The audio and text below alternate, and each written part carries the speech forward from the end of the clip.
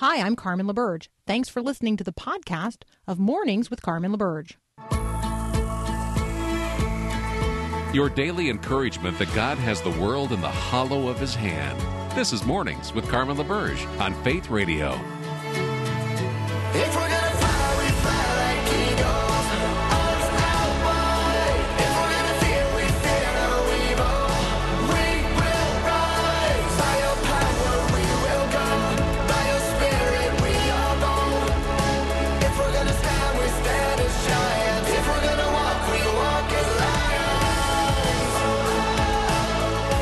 Well, good morning. Welcome to the second hour of Mornings with Carmen on this 22nd of February. Whew, year's already blazing away. We are in the season of Lent.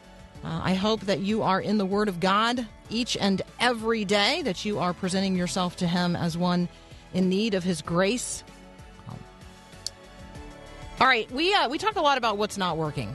And somebody sent me a email over the weekend and said, could you talk about what's working sometime instead of just what's not working? So here you go.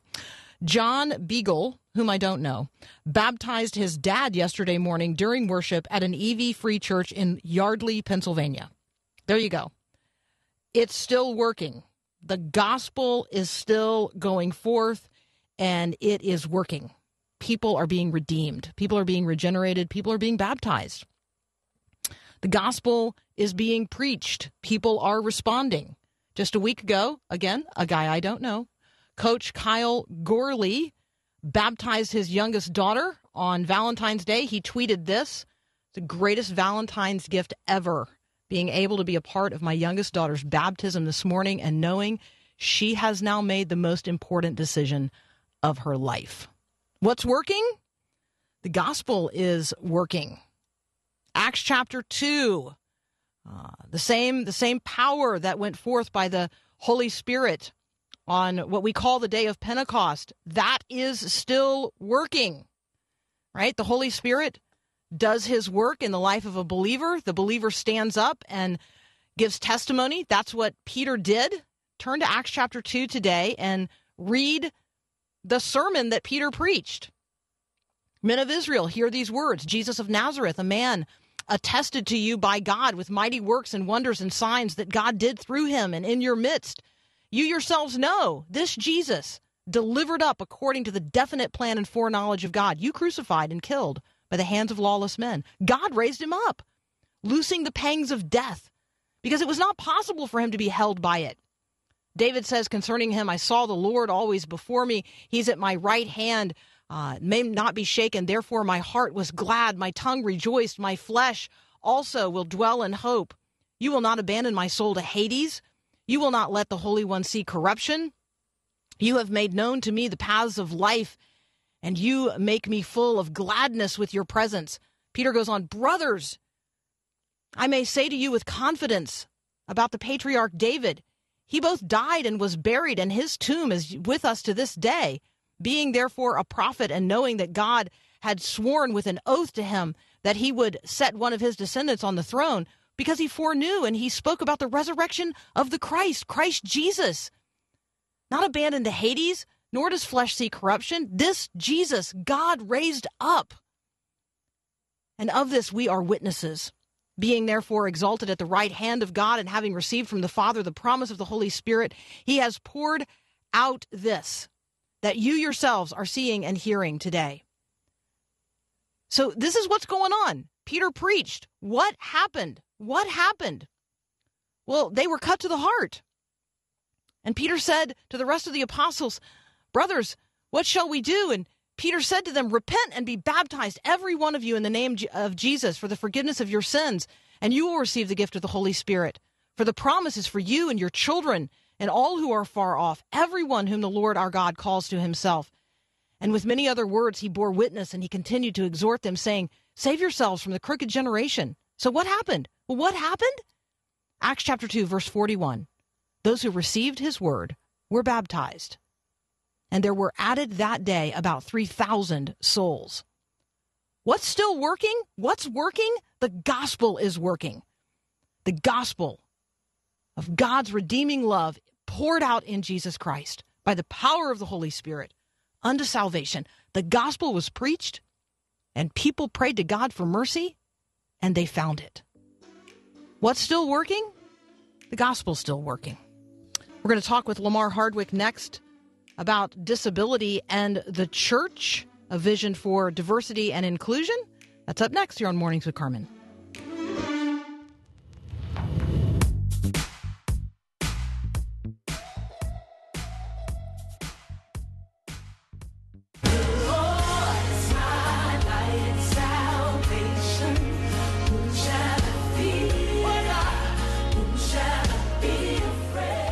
Pastor Lamar Hardwick joins me now. We're talking about disability and the church, a vision for diversity and inclusion. Lamar, welcome to Mornings with Carmen. And thank you for having me. Yeah, absolutely. Let's start with why this book. What's your heart in terms of this conversation?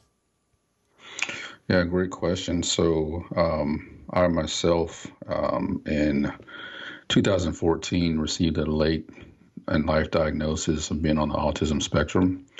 And so since that time, God has just really been working in me, just reflecting on my life, my experiences with the church, a lot of the barriers that I had, even being in ministry. And I felt a calling to sort of step into the role of trying to help the church to better understand how to do ministry, not just for, but with persons with disabilities, whether it's intellectual, developmental, or physical. And so this book is a culmination of a few years worth of work where I'm really trying to help the church understand that the disability community is probably the most unreached people group, and we need to do a better job of trying to reach them and serve with them.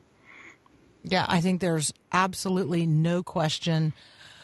This is one of the hardest spaces for churches to really enter in a healthy way. I know this experience in my own family.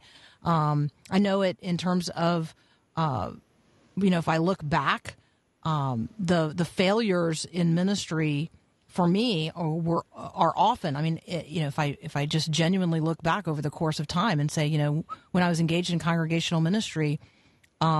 Did we intentionally not only reach out to, but prepare for the full inclusion of families in our congregation who we knew had an individual who was suffering either a physical, emotional, or intellectual disability? And the answer is no, we didn't. We failed. Sure. And I think that, while confession is good for the soul, it breaks my heart to just recognize how underserved those families were. So let's talk about the need, and then let's talk about some of the practical things that churches can do right now. Mm-hmm. Yeah, so there's an obvious need. If you look at the disability community, it's probably 1 in 5, about 20%, which we can see that is not accurately their presence is not accurately reflected in our churches. So there's definitely a need there. One of the reasons why I wrote the book is because even though I've had tremendous struggles of my own, I still feel like the church, the local church, is the most underutilized resource for those families. And it's not because they don't want to be a part of the churches. The churches often struggle to figure out how not to just reach them, but include them on every level of the church. So I think some practical things that churches can start with, and you just named it, is to get an understanding and a sense of those who are already in your congregations or on the periphery of your congregations. When I disclosed my diagnosis to my church in 2015, it created a culture that gave people the freedom to talk about things that they were embarrassed to talk about because there's so much shame and stigma that still is attached to disability. And so what I learned is that there were several people in the congregation who themselves had an invisible disability or their child. And so we discovered, that's why you don't come every Sunday, or you're only here every 8 weeks, because you're struggling with something that you were too embarrassed to talk about. And so from that point, when people started to get the freedom, we started to learn who's already in our congregation and then invite them to be a part of the conversation of how do we reorganize and shape our congregation in a way that becomes more inclusive of those who are not in our seats. And so I would start there. start chipping away at the shame and the stigma that's associated with it, and find the people who are already connected to your church, and then invite them to be a part of the conversation on how your church can do better. Create awareness, promote acceptance, empower advocates. I know that is, I have read that on your website, which if folks want to check out what Pastor Lamar is talking about, it's just Autism Pastor, autismpastor.com. Talk about you, because we have to take a very brief break. I'm on a, sorry, let me back up there. Dr. Lamar Hardwick and I are going to take a very brief break. When we come back, I'm going to ask him to talk about his own experience, to talk about himself, because I know there are a lot of people listening right now who will be touched to hear and learn about his story, because it does influence the story of all of us. So we're going to continue this conversation in just a moment.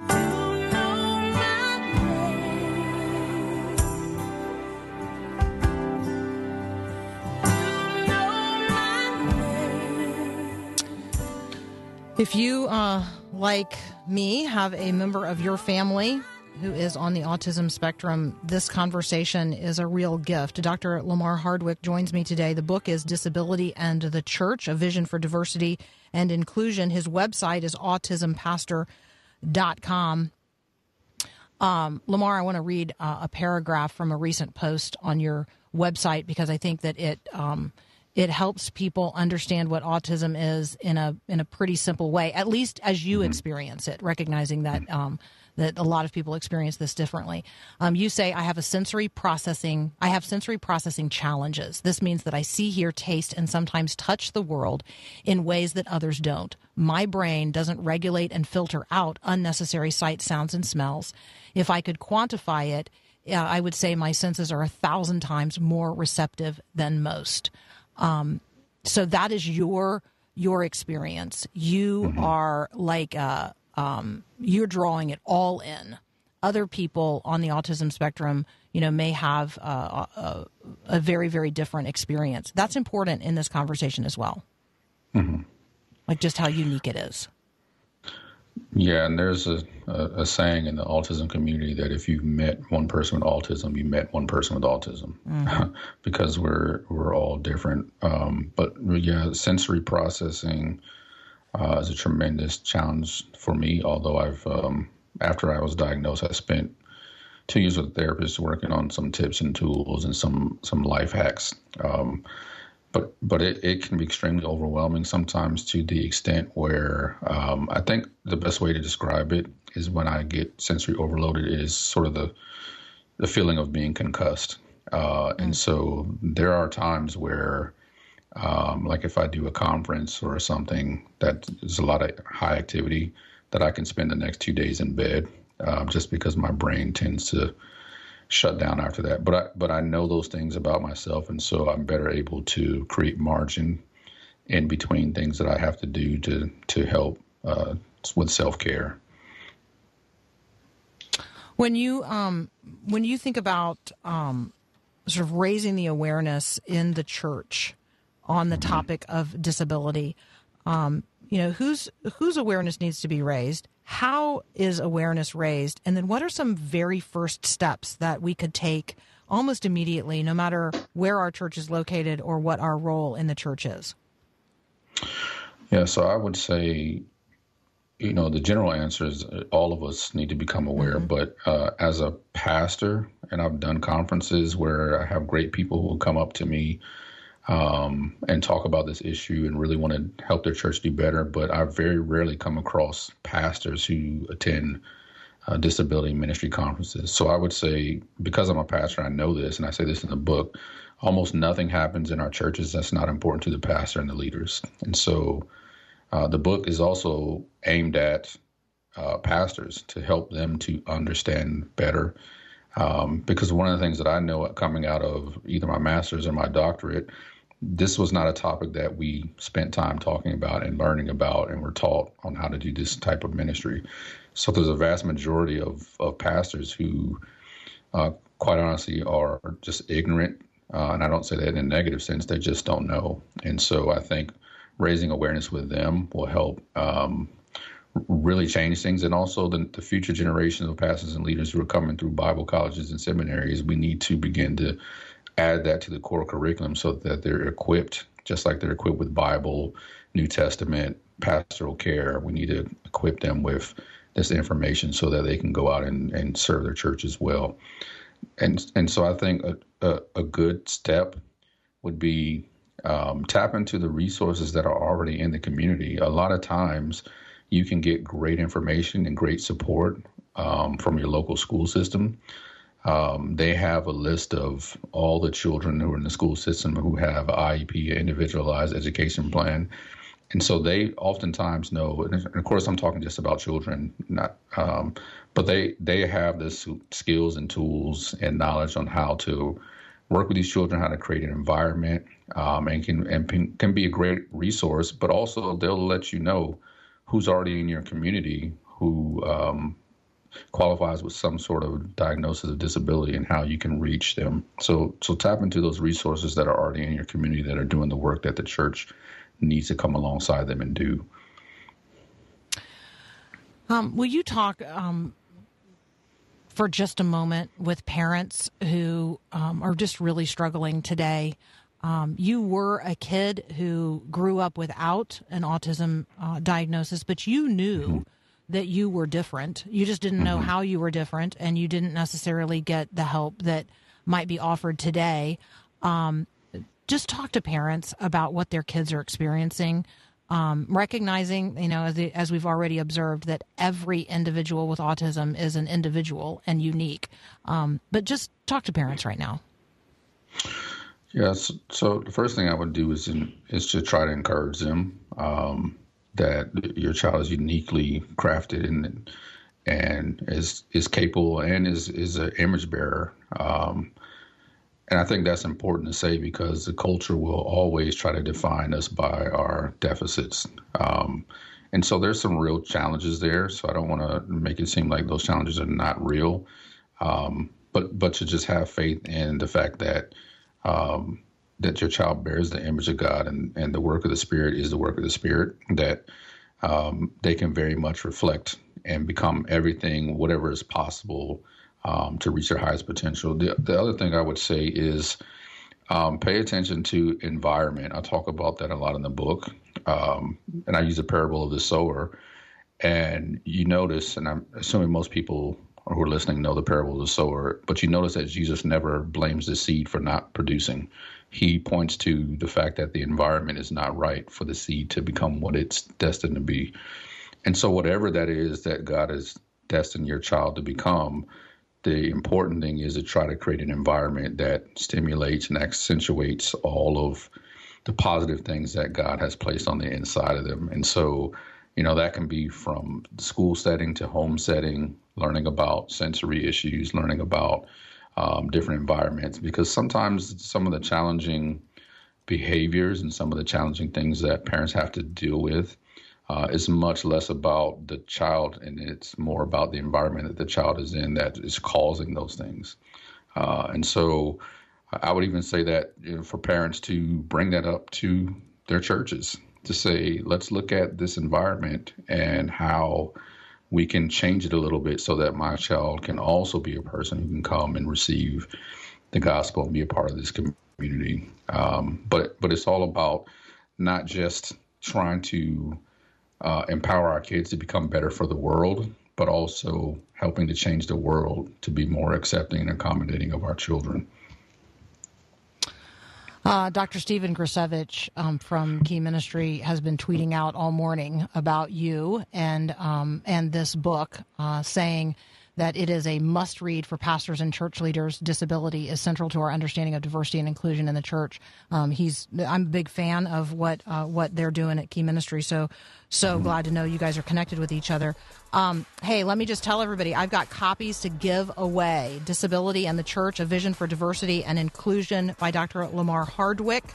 You can find him at autismpastor.com. If you are interested in entering the drawing for the copies of the book we have available today, text the word book to 877-933-2484. Text the word book to 877-933-2484. The book is Disability and the Church. Pastor Hardwick, thank you so much for joining us today. What a blessing. I hope we can talk again. Thank you. I enjoyed it. Thanks for having me. Absolutely. We'll be right back.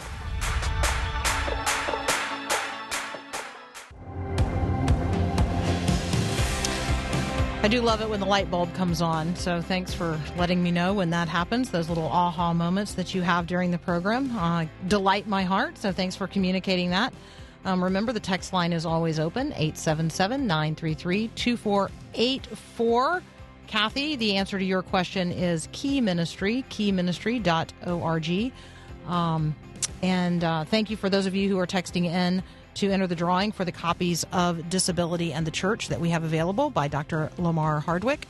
Again, you can text the word book to 877-933-2484. Up next, I've got Mindy Bells from World Magazine. We are going to do what's called Mindy's Globetrot, where we look around the world at what's going on from a Christian worldview. That's up next here on Mornings with Carmen. This is Max Lucado. Suppose a person never learns about the sealing and intercession of the Spirit. This individual thinks that salvation security resides in self, not in God, that prayer power depends on the person, not the Spirit. What kind of life will this person lead? A parched and prayerless one. But what about the person who believes in the work of the Spirit? Suppose you let the Spirit saturate you with this assurance. After all, we can't round up enough containers to hold everything God generously pours into our lives through the Holy Spirit.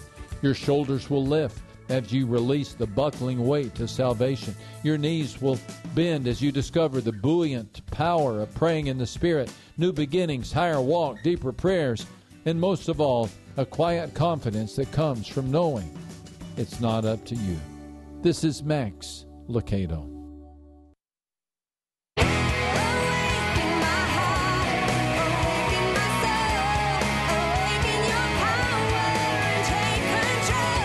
All right, much to the delight of listeners who immediately recognized her name, Mindy Bells joins me now from World Magazine. If you don't already get her Globetrot, you can just Google Mindy's Globetrot. This is what comes up. So, Mindy, welcome to Mornings with Carmen. Good morning, Carmen. Good to hear you. Good morning. Oh, it's great to talk with you today. So if we were to click on your Globetrot today, we would see that we're not the only ones in a deep freeze. Talk with us a little bit about what's going on around the world in terms of winter weather. Yeah, I mean, besides what's happened in the Northeast and all the way down to Texas here, Europe has just been wrapped in snow and cold, and all the way across to Poland, and just record amounts of snow. And, you know, for all of us, this has an added dimension this year. It's not just that we're experiencing weather. When these things happen, vaccines stop, and treatment of people who are sick with COVID stops. And so we're battling this pandemic in the midst of some really unusual weather. So you keep an eye on what's happening all around the world, which is a great challenge. I mean, in terms of the scope of what you pay attention to and cover. Can you bring us up to date on what is happening in Ethiopia in the Tigray region? Yeah, I mean, that's a complicated conflict that broke out. I've just been writing about it because there are a number of things like this that we just aren't paying a lot of attention to because of the dominating news in our own country and in our own lives. The Tigray region is a really important region, though. It's right at the border of Eritrea, and it is really one of the homes of one of the oldest churches in the world, the Ethiopian Orthodox Church, and also home to a lot of evangelical churches. And fighting broke out there in November, lasted for a couple of months. The Ethiopian government did something they've never done, which is they encouraged or asked, we're not clear, Eritrean troops to come in.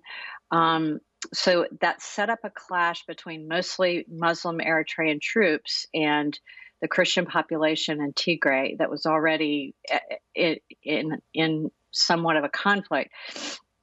And what we learned just in the last week or so is that there was a massacre the end of November at the most historic church in the region, and that 800 people were killed. We were hearing rumors about this for weeks and weeks, but the internet was shut down.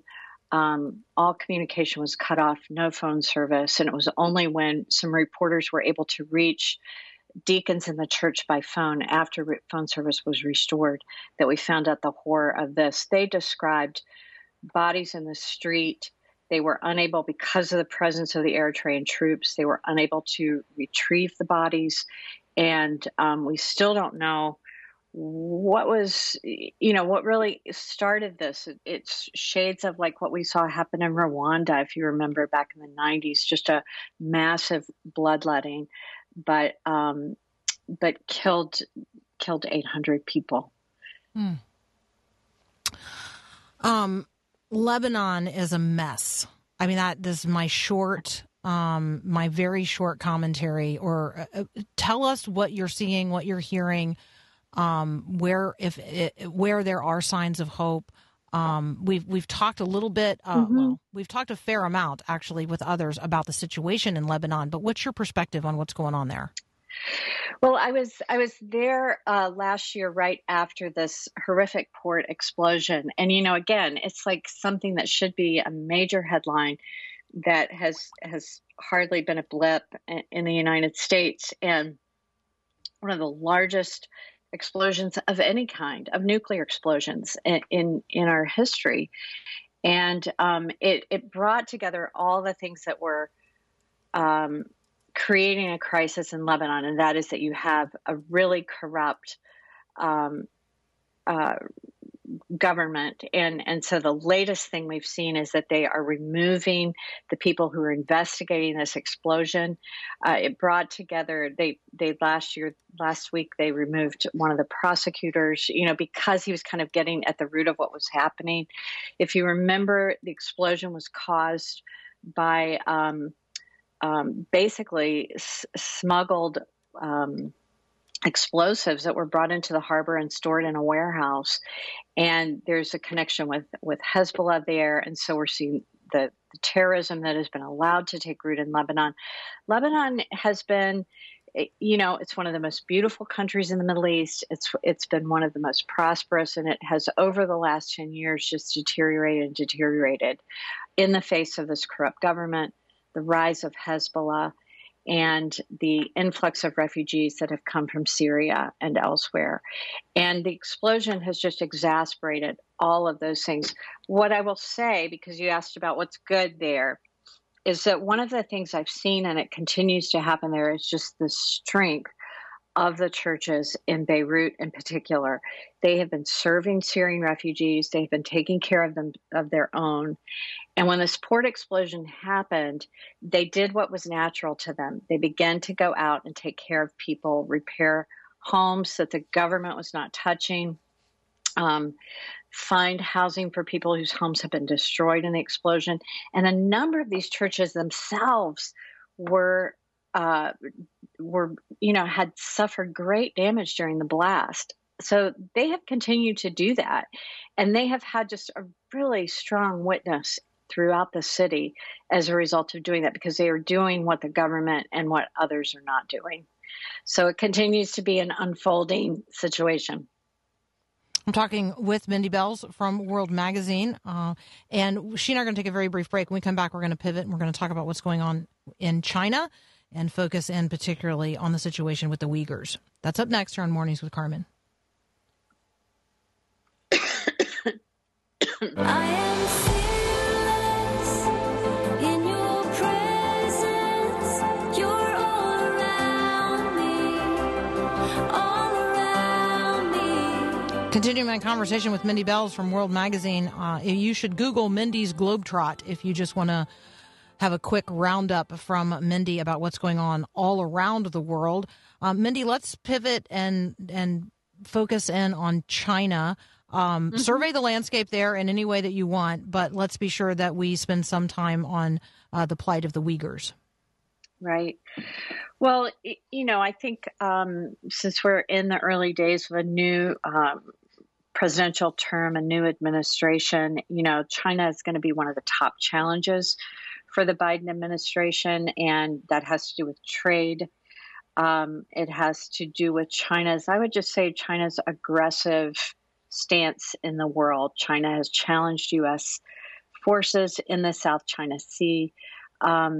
They have, they've made incredible inroads into a number of parts of the world, into the Middle East, into Africa, going in with a handout to build roads, to do infrastructure.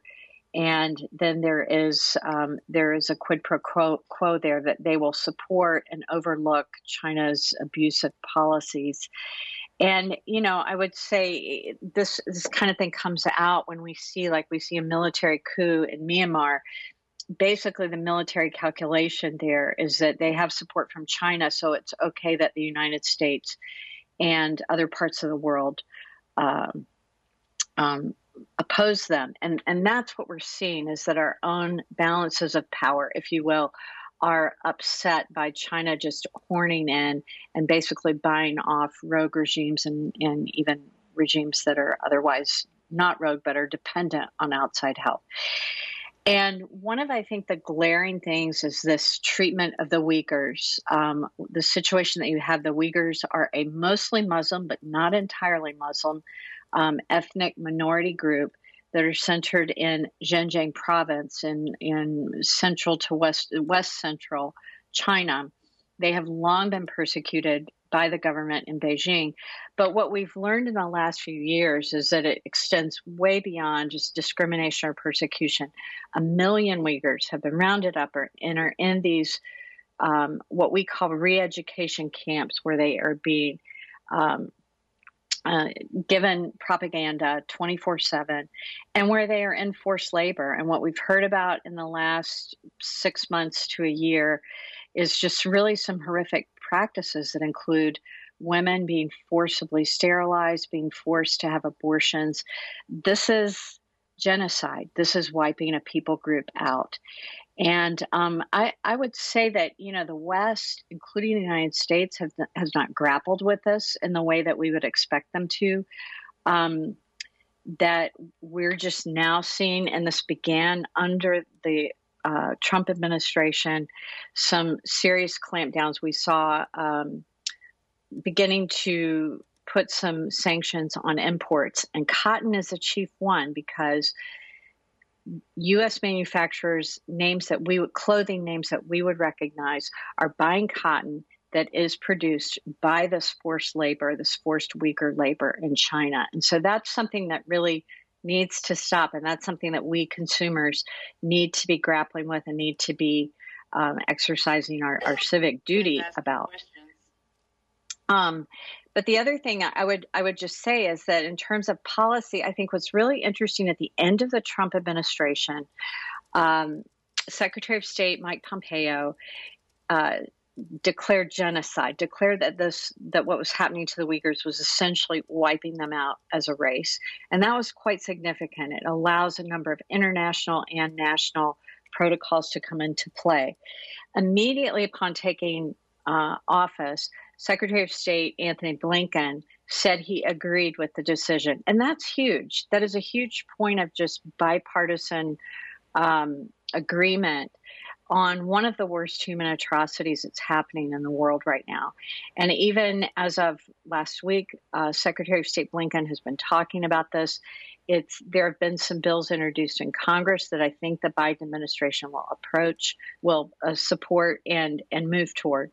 And so that's encouraging. And then what we'll want to watch, of course, is how, if this affects the behavior of China toward this very, very persecuted, very oppressed people group. So, Mindy, when we think about the responses that you're seeing, both from here in the United States and around the world, what gives you any sort of glimmer of hope in terms of the future of the Uyghur people? Well, all of these things, Carmen, they always present an opportunity I guess I'd say for the unexpected and really for God to work. There's no other way to say that, because that's what we're all waiting for at the end of the day anyhow. And I think just the attention that has been focused on this group, which has long been dispersed, long been sort of a group of people ignored. There's a large Uyghur population in the United States that is a result of this sort of low boil persecution that no one was paying attention to. One of them is Nuri Turkle. That is a name to watch. Nuri is a member of the U.S. Commission on International Religious Freedom. And when he was appointed, which was just recently, to the commission, that was an elevation of the Uyghur profile and recognition that these are people deserving a full seat at the table in the highest levels of power. And I've heard Nuri's name floated as someone who might end up with a position within the Biden administration. That hasn't happened yet, and I don't know if it will. But that's kind of the flip side, is that we begin to recognize that here's this group of people who actually have contribution to make. There actually are some churches, some Christian inroads that have been made with this group as they've been scattered around the world. And those are the kinds of things we can watch for. I often think, Carmen, about, if you go back to your Old Testament and we remember what bad guys the Assyrians were and how they just plagued on the people of Israel. And then the Assyrians became the historic roots of the Christian church in the Middle East. And they too have fanned out all over the world and have brought really the aroma of Christ, if you will, to many, many parts of the world. And I think this is how God likes to work, in these unexpected ways. And those are the kinds of things I think we can always be looking for. Nuri Turkle is somebody for whom we can be praying, and if you are looking for him, you could find him at the United States Commission on International Religious Freedom. That's uscirf.gov, or you could just Google his name, Nuri, N-U-R-Y, Turkle, T-U-R-K-E-L, and find all kinds of really not only good information, but great stuff that Nuri is sharing with others. Mindy, when you survey the globe, what has your attention today? Well, it actually has, what we talked about at the top. I've just been writing and talking to some people about the situation in Ethiopia. And one of the things that we continue to be confronted with is that when these conflicts happen, they forcibly dislocate people. 27,000 people in the Tigray region have been forced into Sudan. And what that does is it sets up the possibility of wider conflict, because Sudan doesn't want 27,000 new people. They don't have, means to keep them. So that's the kind of thing. We continue to be very watchful of the refugee situation globally. We're seeing tremendous stress in refugee camps. Several of them have caught fire in recent weeks in the cold. People in camps that are homeless now again. And these camps are fighting spreads of COVID all the time. And it's a really bleak situation. And so those are some of the things that we're watching, just wanting to keep an eye on not only the powers that be, but really the people on the ground and what their lives are like, and feeling that these sort of least of these are people whose stories need to be made known and whose dignity we want to see restored. Mindy, thank you for your sensitivity to those stories, for bringing them to us. We really appreciate your joining us today. You're a listener favorite here, so thank you for joining us on Mornings with Carmen. Thank you, Carmen. Absolutely. We'll be right back.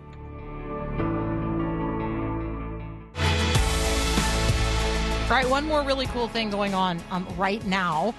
In celebration of Black History Month, Israel's ambassador to the United States and the United Nations, his name is Gilad Erdan. He is actually here in the U.S. right now on a listening and learning tour. He was in Charleston yesterday. I believe he's going to be in Montgomery today, Selma tomorrow, seeking to better understand the African-American experience from the Israeli and Jewish perspective. That's kind of cool, right? So, it occurs to me we don't have to go half a world away to seek to learn about the perspective of others. We could probably, many of us, go, down the street, around the corner, on the other side of town. So let's do that today. Let's seek less to be understood and more to understand what's going on with others today. All right. Mercy, mercy, mercy, mercy, mercy is my theme for this Monday. Have a great day, and God bless.